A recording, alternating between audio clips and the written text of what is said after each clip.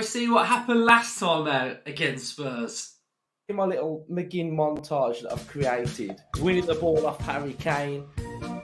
He's done Son, he's done Højbjerg. He's also done Højbjerg again. Again, he's done another one. I think that's Son when he barged him off the ball. He then went on to take the ball off another defender. Picked up the ball in the middle of the park. Absolutely ran rings around Richarlison all game. That's Son on the floor again. Again, McGinn running rings around somebody. Harry Kane on his face. So, yeah, I mean... Eating grass, mate. Eating grass. The last couple of minutes, McGinn, last man tracking back, winning the ball, and then another last-ditch tackle in the box. So, oh yeah, absolutely fantastic from John McGinn. And I just felt like we needed a bit of context just for the, for the media world to see. I just hope that when this episode's released, that people will just hear the music that you've been playing in my ear. Because if not, this little montage going to look really weird. The clown soundtrack. I'm sorry, I'm crying here. I just felt like that music just suited Spurs' defending.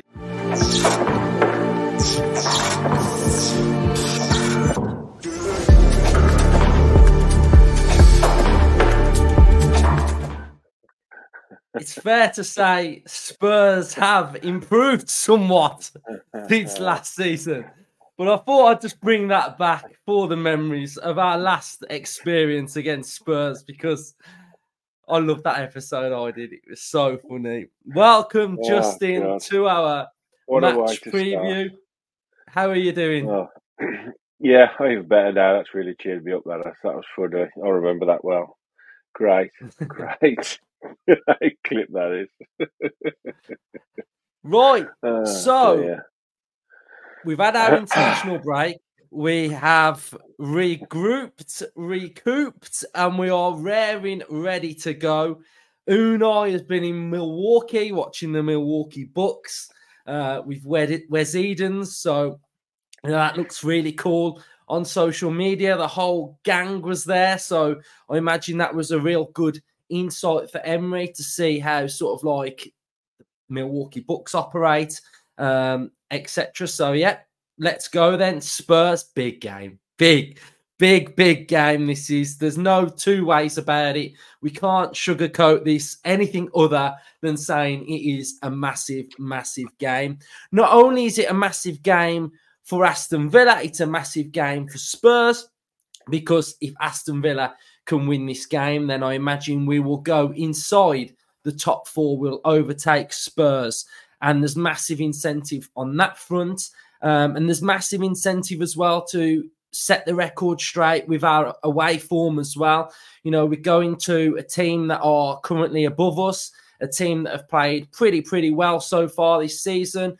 And it's a challenge. And like I said in the episode I did on Sunday about, are we the real deal? Well, we're soon about to find out whether we are or not, because of the fixtures that we've got coming up. And can we sort of grasp this opportunity? And can we go into form going into this heavily congested December period? So, Justin, what are your initial thoughts then ahead of Spurs?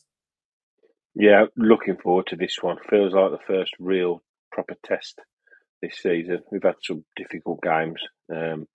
But obviously the two early defeats, we sort of suffered. We hadn't got into our stride then, had we? And, the season was just sort of started. Everyone was feeling each other out. Whereas this now feels like, the table's now looking fairly established. It takes a lot now to either drop away, a real drop of form to drop away, or it takes a real good run of form to push yourself up the table. So, we're there on merit. We're in that top five on merit. Spurs are there on merit as well. They've had a fantastic start to the season, going 10 unbeaten. I think their best start ever. So it feels, alongside the other two big games coming up, we got that this is one of the real testers for us now, and I think we're ready for it. This is where we are now as a team and as a club, and I think Emery, he will be absolutely relishing it going to a big club like Spurs, who are doing really, really well on a par with us. Our start is as good as theirs now, isn't it? So yeah, it's going to be a really, really exciting game, and it's going to be the first visit for me. I'm going to the new Spurs stadium. I've been many times to the old White Hart Lane, so I'm looking forward to seeing the stadium as well. But as a club, I think we should be relishing this game on Sunday. It's a really mouth-watering one to get back into action after the international break. Definitely. So what we're going to do, we're going to preview the game on this episode, and then on the predicted lineup, we're going to go in-depth tactically. We're going to have a look at Spurs more in depth. That'll be coming out tomorrow, and then we'll predict Aston Villa's lineup and what we want to expect. So the tactical element of our content this week will be on the predicted lineup. But initial thoughts on Ange Postecoglou. He has done very, very well so far. He has established a style of play, a way of playing.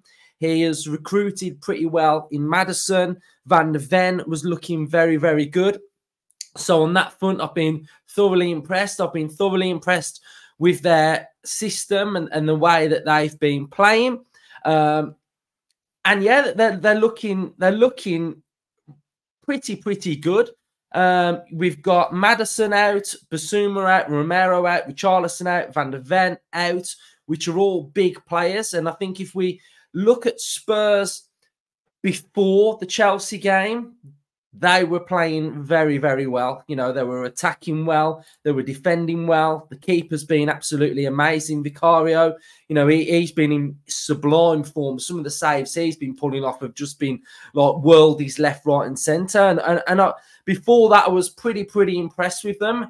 And I was sort of subconsciously in my head thinking, when it gets challenging, we're about to see how good they are and where the injuries come in. And that first setback, we're about to see, a bigger test and how they can react to that.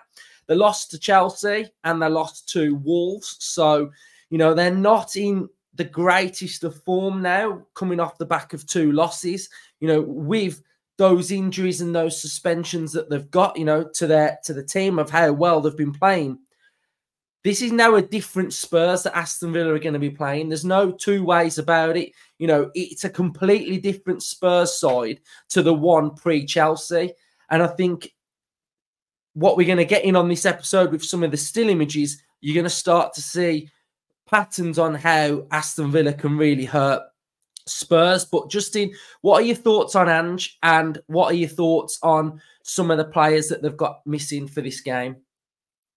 Yeah, I follow the Scottish leagues. Well, you follow Rangers and Celtic. A lot of English fans do, and it's interesting. And he did a good job up there. Yes, we know it's a very limited league, and there's normally only 2 teams that can win things.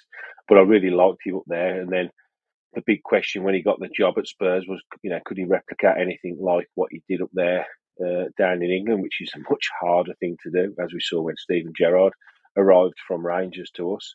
And he's been a breath of fresh air for me. He's probably my second favourite manager in the league behind Unai. I've loved his press conferences. I've loved his candour. I've loved the way he talks to the press. He's very open. He's very honest.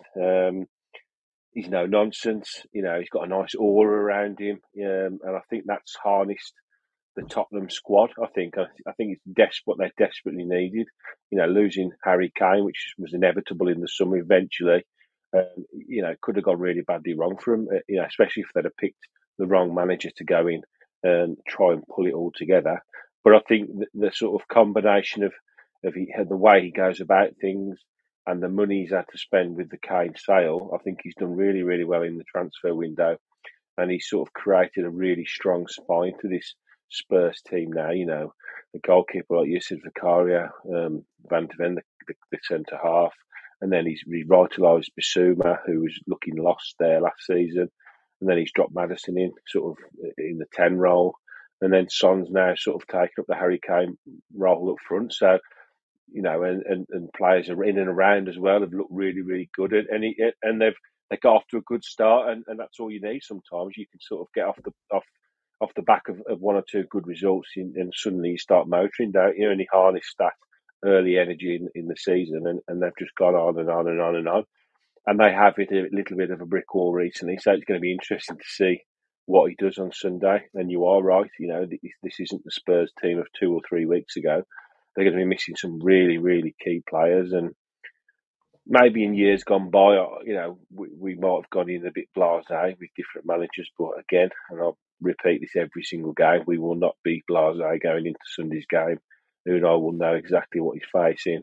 He'll know they won't be as strong as they can be personnel-wise, but that doesn't mean they won't be very well set up and they won't cause us problems, because they've still got some very, very good players. I watched them against Wolves and they did pretty well, to be fair. It was only a real bit of a smash and grab right at the end that sort of took the points for Wolves in that game. So yeah, it's going to be really, really interesting, but I like what he's done. They've still got some very good players. It looks like Son, although he had a bit of a knock on international duty, is going to be fine. So they're going to be a threat, aren't they? So we've got to be on our toes. Our way forward, as we know, isn't as good as we'd like it to be. So this is an opportunity now to go and hopefully turn our away form round. Definitely. We'll get onto the away form in a second then. So if we have a look at the head-to-head in the Premier League era, Spurs have got 24 wins. Villa have got 17. We've got 7 away wins and they've got 14 home wins. The current form guide looks like this. Aston Villa are in slightly better form going into this with our win against Fulham.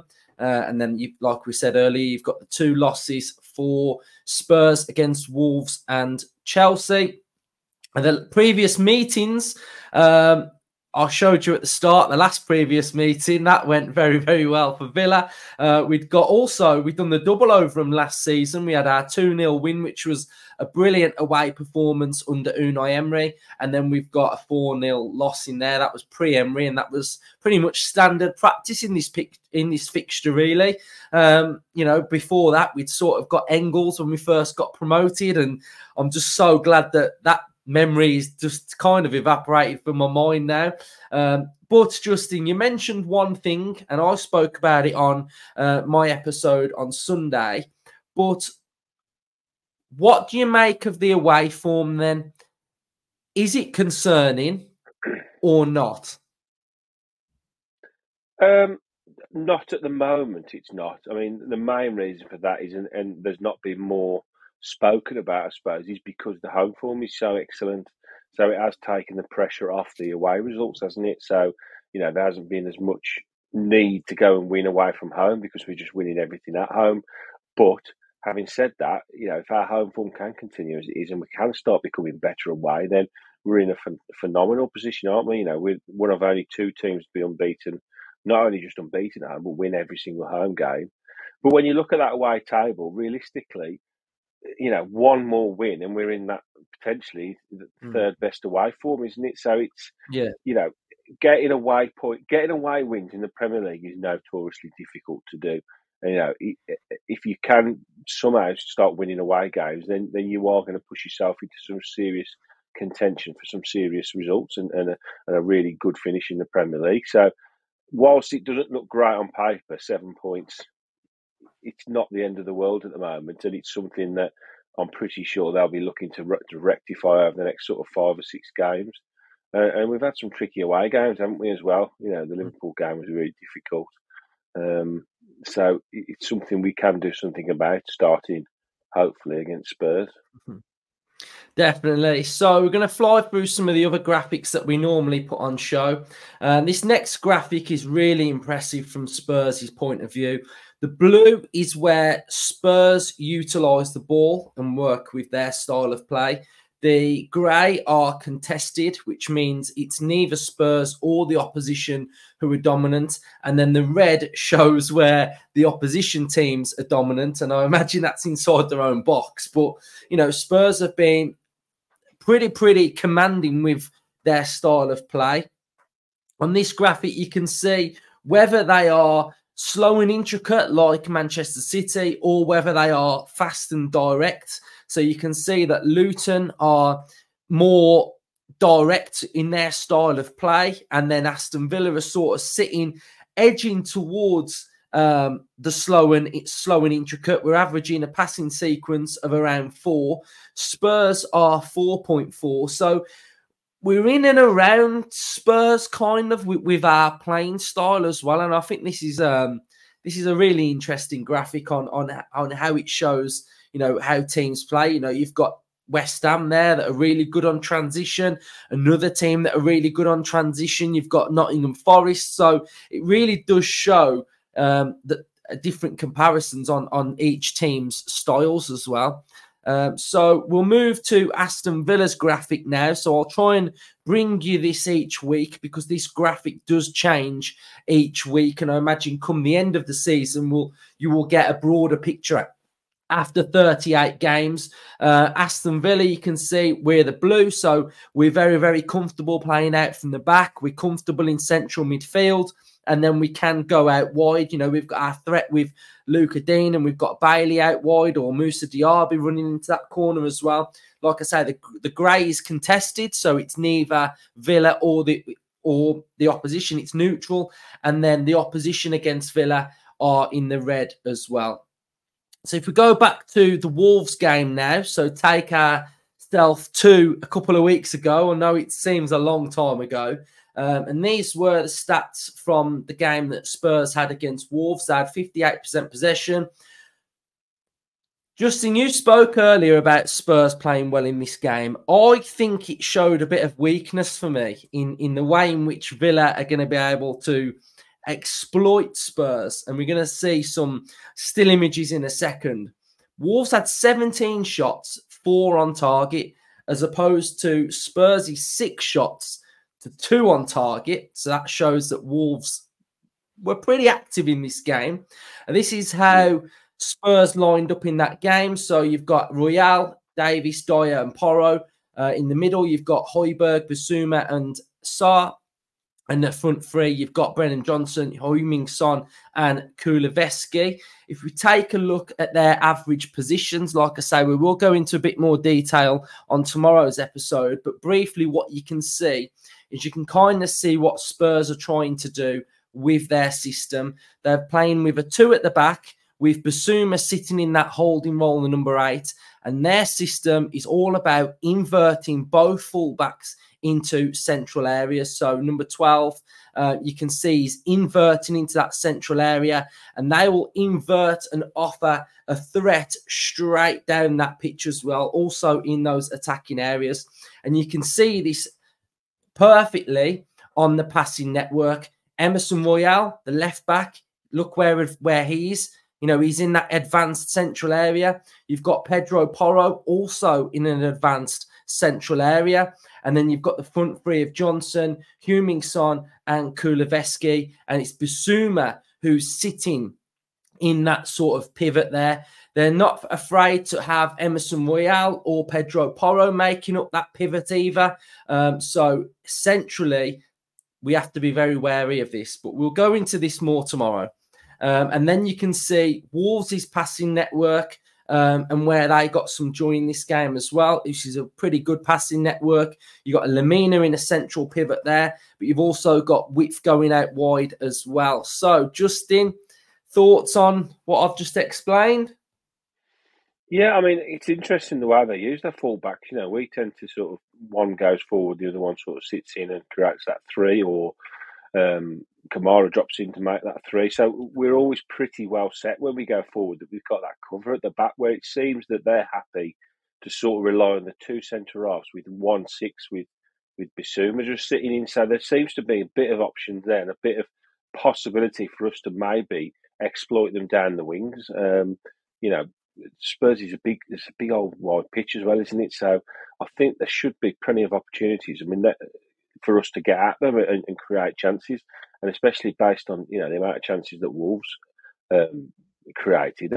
When I say I think they did well, I think what I mean by that is to sort of put a bit more meat on it, is considering the players that they had missing in the game and they've been on such a good run.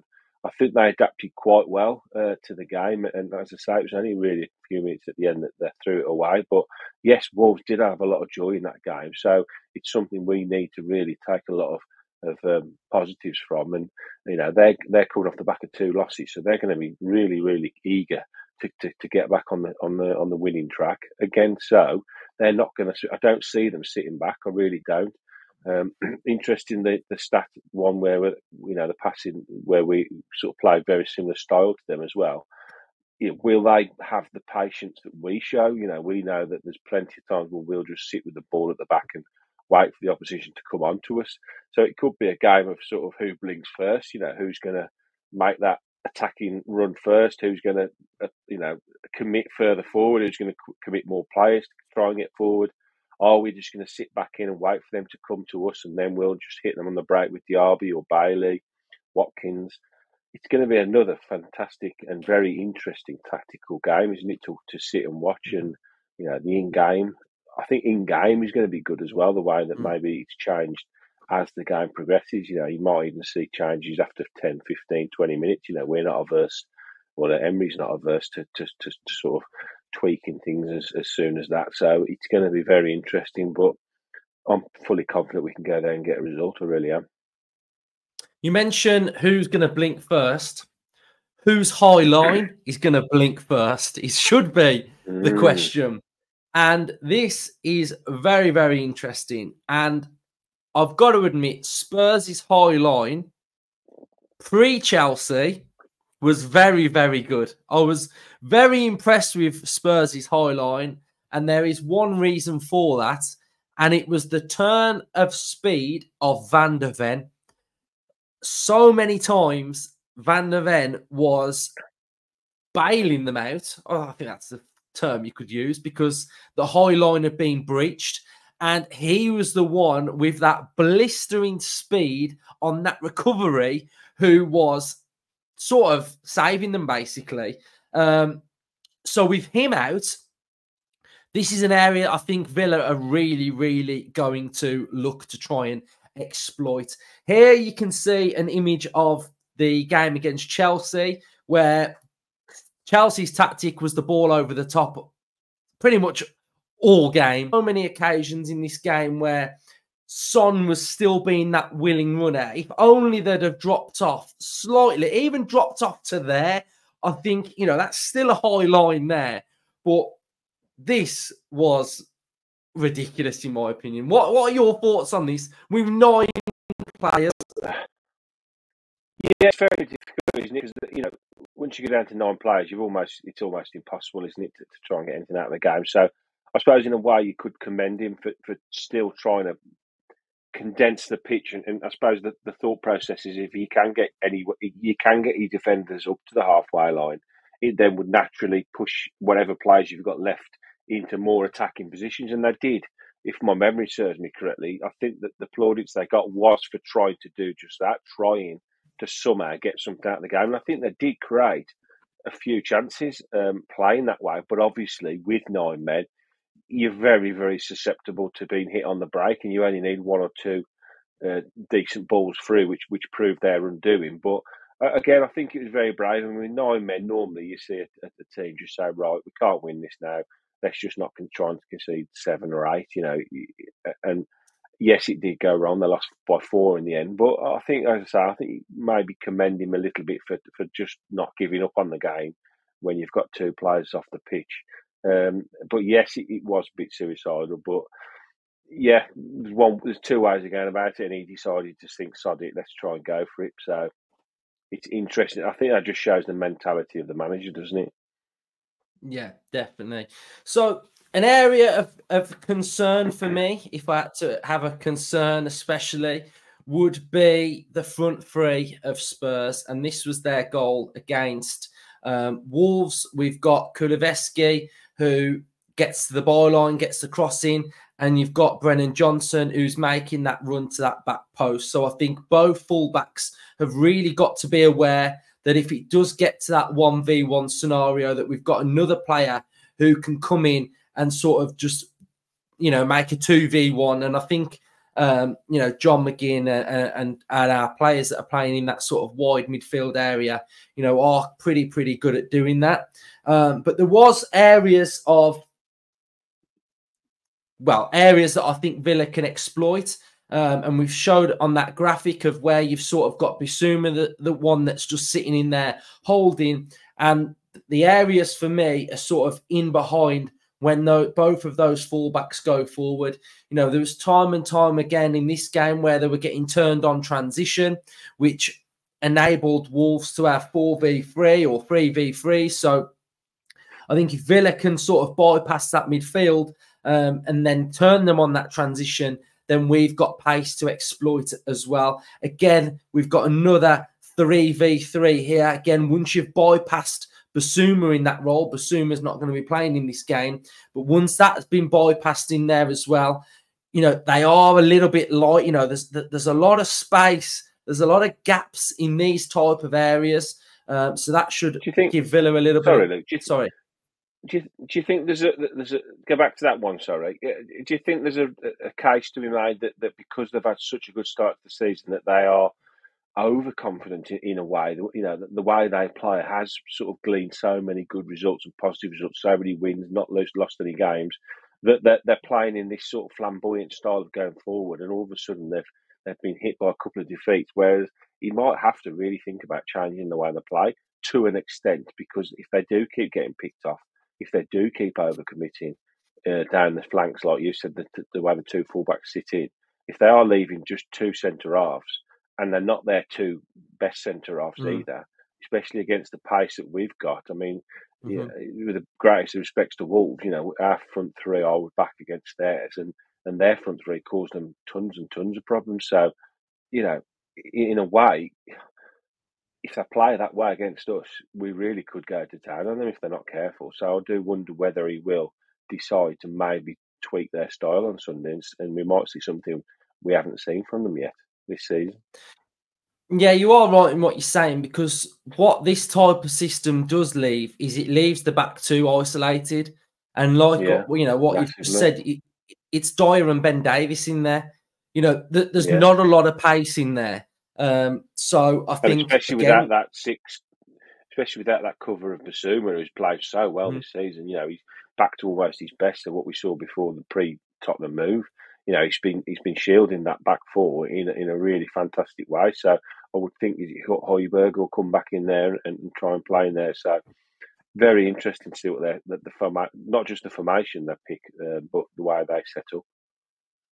Yeah, and one player who, I mean, we don't need to be told about Son because he's got hat-tricks against us. He's ripped us apart numerous times. So I don't really need to tell you how good he is because we've actually seen it at Villa Park.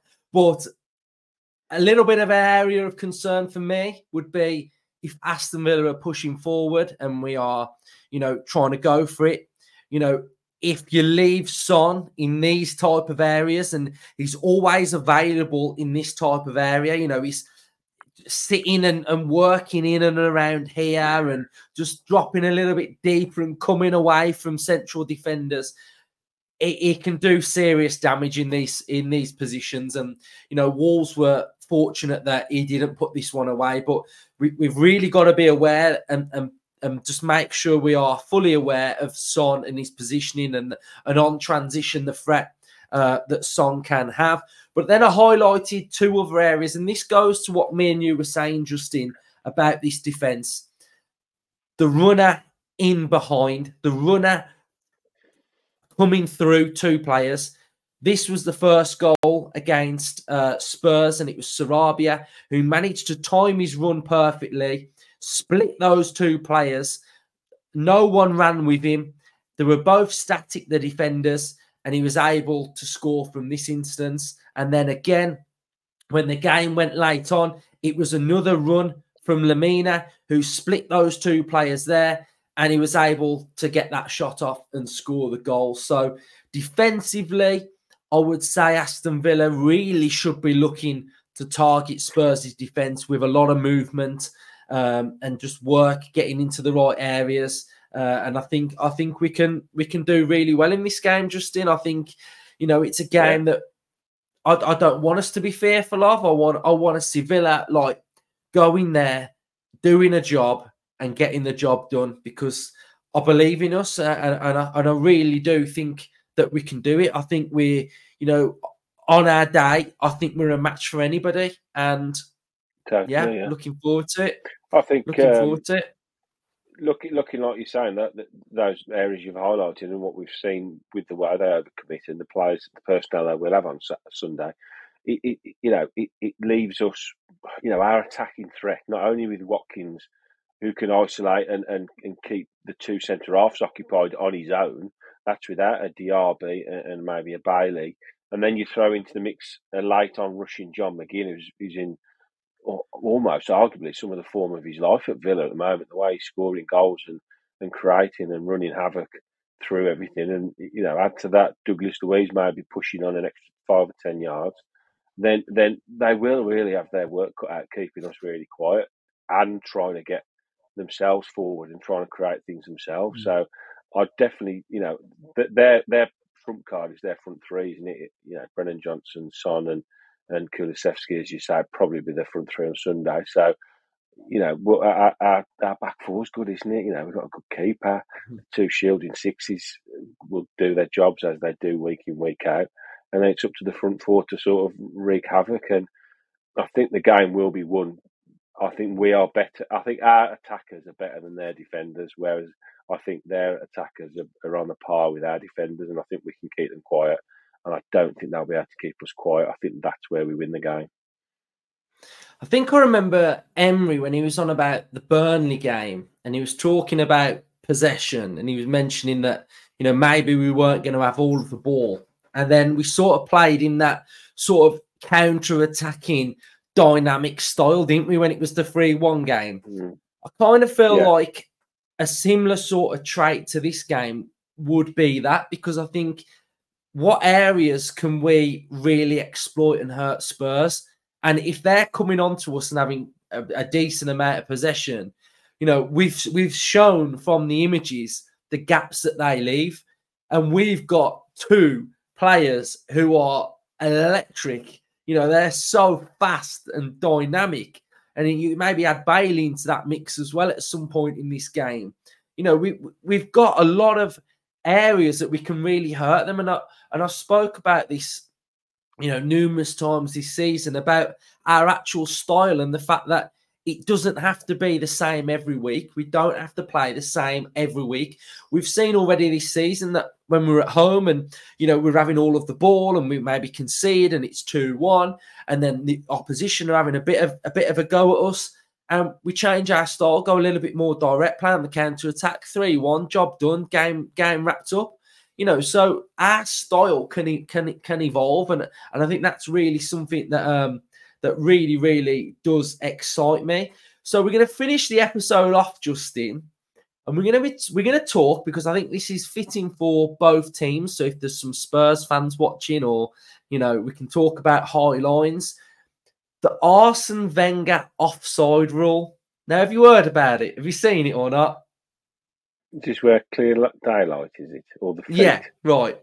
Clear so daylight, this would probably really affect Villa and Spurs, because we both play with a high line. We both use VAR to our advantage. We both keep it very, very tight. So even if an opposition team scores against Villa, it's always checked by VAR with a fine tooth. It's so precise, isn't it? So this would really affect both of us. Arsene Wenger has come up with a rule that may come into fruition in a couple of years' time. And it's going back to the old school daylight. So as you can see on the top, the yellow is the attacker and the white and red is the defender. So within this rule, this goes onside, right? But the bottom one, where there is clear daylight between the attacker's foot and the defender's arm or knee or whatever, would be deemed as offside. What are your thoughts, Justin? I think it's ridiculous. I do. I genuinely think it's ridiculous. Two reasons. One, just go back to that graphic, sorry. I might be able to explain what I mean a bit better. Basically, what I mean by that is, so if this rule comes in, then it immediately gives a huge advantage to the forward, because he hasn't got to basically stay level with the defender. So how do you then coach your defenders? You know, if they drop a bit deeper, then the forward just has another yard. So the forward can always effectively stay ahead of the defender. So where are you defending? You're defending your 6-yard box. It leaves no sort of room for error for a defender. If they've got a yard on you constantly, all you've got to do is make sure your hand, your back arm is touching the defender. You haven't got to be fouling him, and then you're wrong side, aren't you? And my other problem with it is, you look at that line on there. Now, what happens if his hand is a millimetre further forward? We're going to have exactly the same arguments on a match day, because where do they draw the line? Mm-hmm. Do you know what I mean? Yeah. So, Yeah. I know your hand is probably not classed as a part of play, so they'd have to go off your knee or something. There would still be an element of where do you draw your line? Now, from the distance the cameras are away, how on earth can you draw a line? It's definitively exactly the same as with the problem we have now. Is they moan about, is that line, is it right? Can you see through two players? There's a melee of players, especially on a free kick or corner. Somebody's flying the free kick in. Sorry, on a free kick. Where do you draw the line? And people are saying, well, that he looks like his knees just slightly ahead. And you imagine if one player's one side of the pitch, and not next to each other, you've got the fullback who's playing the left winger on side. How on earth can you tell to the accuracy that he's got clear daylight? And there's not, it's exactly the same problem. All you're doing is you're changing the argument, aren't you? You're not solving anything. You're just making it far more advantageous to the forwards. And yes, we want to see goals, more goals. But how many goals are you going to see if the forwards? But you know what? Wide advantage all the time. Do you remember when Wenger spoke about reducing the time of the matches? Because Wenger's theory is he wants to see the ball in play more, and he wants to see more goals. So I can imagine this is why he's come up with that one, because, like you're saying, it gives the attacker a massive, massive advantage. And it got me thinking about VAR when I saw this image, and I wanted to talk about it because we start the topic and the comment section finishes the conversation off with their thoughts. But I do think there needs to be a change, and there needs to be something changed within the offside rule. Now, I don't know what it is, but I'm going to take you back to an image that, this is where I think the offside rule, something needs to change. And it's to do with this image as well. I knew he was going to bring that up.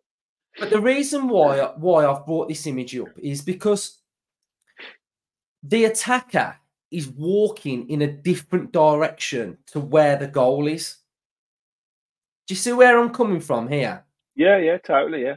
So the attacker's not gaining an advantage here because he's walking in the opposite direction. So what are your thoughts on VAR at the minute then with the offside rule? Are you currently happy with it, or do you think something does need to change with it? I don't think anybody's ever been happy with the offside rule. The rule was there to stop goal angling, basically. And that's from time immemorial, ever since football's began. Ever since that rule come in, it's to stop people just standing on the goal line, tapping them in. There's never going to be a way of solving this issue. There just isn't. All we're trying to do with VAR is making it supposedly easier to find out whether you are or you aren't offside. Now, whether you have a clear daylight, a yard, level, whatever metric you choose to judge whether you're offside or not from, you've still got the problem that there might be 9 out of every 10, very easy to tell, which is still like that now. You can tell when you see that image, if you know straight away whether you're off or not. It's the ones that are very, very close to call that all the problems come from. Now, whether you are clear daylight, there are still going to be those times when there's such a minute gap in between. People can say, really? Is the clear daylight there? How can you tell when you've got a left back and a right wing? That's what I'm saying. So you're never going to stop that debate and that argument. Now, even before VAR, you'd have a still on Match of the Day on the night and they'd go, that was just offside, but the line-out didn't call it. For me, yes, it was annoying, but you just accepted it because you got a few went for you in the season, a few went against you in the season. And you still see that now. You still see that goal, the first goal was given in the last Europa League game that was disallowed. It was proven afterwards that it should have been given. So what's the difference that you've got VAR or not? That was not given. And on the day, the ref could, without VAR, the ref could have disallowed it, and then afterwards could have said, actually, that was a goal. So you're not eradicating these problems. You're just making them far more annoying, especially for the crowds that are in the stadiums to sort of try and enjoy a game. Yes, I think we've all sort of got used to it now. We've scored. Right, hang on a sec. Is there going to be a VAR review? Have we got to wait? And then you get that nice little cheer if it's allowed. So that's a bit of sort of playfulness. But ultimately, has VAR improved the game? No, it hasn't. And I refute anybody to say it has. Goal line technology, great, fantastic. It works really, really well, like it does in rugby, like it does in cricket. But VAR ultimately is still run by somebody who has to make an arbitrary decision, whether they are 300 miles away in an office or sat in the centre circle with a whistle in their hand. So whilst it's human error, you're always going to get problems, aren't you? So I don't know how you resolve this issue, but by constantly tweaking the rules and bringing more rules in, all you're doing is overcomplicating the matter. That's just my opinion. There might be an answer out there, but nobody's come up with it yet. And if they haven't come up with it after so many, years, and so many bright brains of sort of thinking constantly, and I don't know where you go with it. But whether it's clear daylight or level, you still have the same problem for me.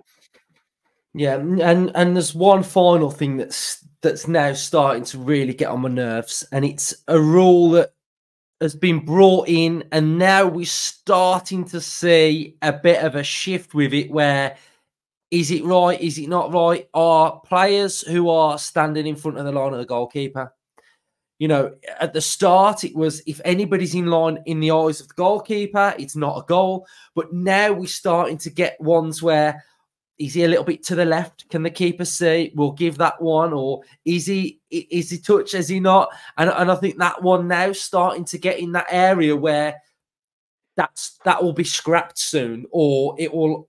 I just think that one will probably be scrapped soon because it's a difficult one. Because again, how on earth can you, looking from the touchline or the stands or an office, decide whether that person is him standing there has made any impact on that goal? Mm-hmm. If you score a banger from 35 yards, you've hit a screamer into the top right-hand corner, literally 2 goalkeepers wouldn't save it. But there's a bloke standing in an offside position, reasonably in line. You're telling me that that's going to make an impact on that ball not going in that net? It's just a load of rubbish. And like you say, when you go back, they have to make that decision. All right, is it interfering or not? You don't need it. You just don't need it. I think it's just overcomplicating things all the time. We've had them go for us and go against us. I think the England one the other night was that was the latest one, was it? Declan Rice. And now I don't think the keeper's, whether there's a bloke standing there or not, I still don't think the keeper's getting anywhere near that. So it shouldn't have been left offside. But the rules were you got VAR. They looked at it and they decided that it impacted on the goalkeeper. I don't know. It's a load of rubbish for me. Cool, right. Well, I'm old now. Hopefully we've sparked a bit of a discussion between you in the comment section. Finally, then we'll finish off on score predictions. I have to back us in this. I have to, and I'm gonna go for a 2-1 Villa win. I think we're gonna do it, Villa fans. It's gonna be one of those where it's a proper Unai Emery away performance, and it's going to have everything that we've seen in our previous year with Unai Emery. It's going to have blistering pace. It's going to have tactical defending. It's going to be beautiful. So 2-1 for me, Justin. Yes, you'll be surprised to hear I'm going to back a Villa win. Ultimately, it comes down to, can they stop us scoring? I don't think they can. Can we stop them scoring? Yes, I think we probably can. So I'm going to say 2-0 Villa. Oh, love it. Love Same it. as last right. year. Now, we have been not talking about Villa in the well, no, we have, but we've not been talking about active Villa. We are going through a busy period now. So there's going to be a lot of episodes, a lot of content. So show your support. And especially in December, there's going to be games here, there, and everywhere. So we're still going to have loads of content coming out. After this one, you will have your predicted lineup, tactical in-depth look at how Spurs play. Then we are going to have an opposition preview. So we've got that one as well. That's going to be a really good one. We've got the press conference. We've got the score prediction episode. That'll be out on Saturday. And then we'll have a reaction to the game on Sunday. And then we'll turn our attention to Europe. We got Europe that week then, haven't we? So I think we got Europe, yes. Yeah. Looking forward to that. Games. My brother's coming back from France, so we're going to the game together. So hopefully I'm going to get him on the fan cam as well. So you'll see Zach on the fan cam. So yeah, enjoy it. Enjoy this week's worth of content. Subscribe if you are new. Up the Villa. Up the Villa.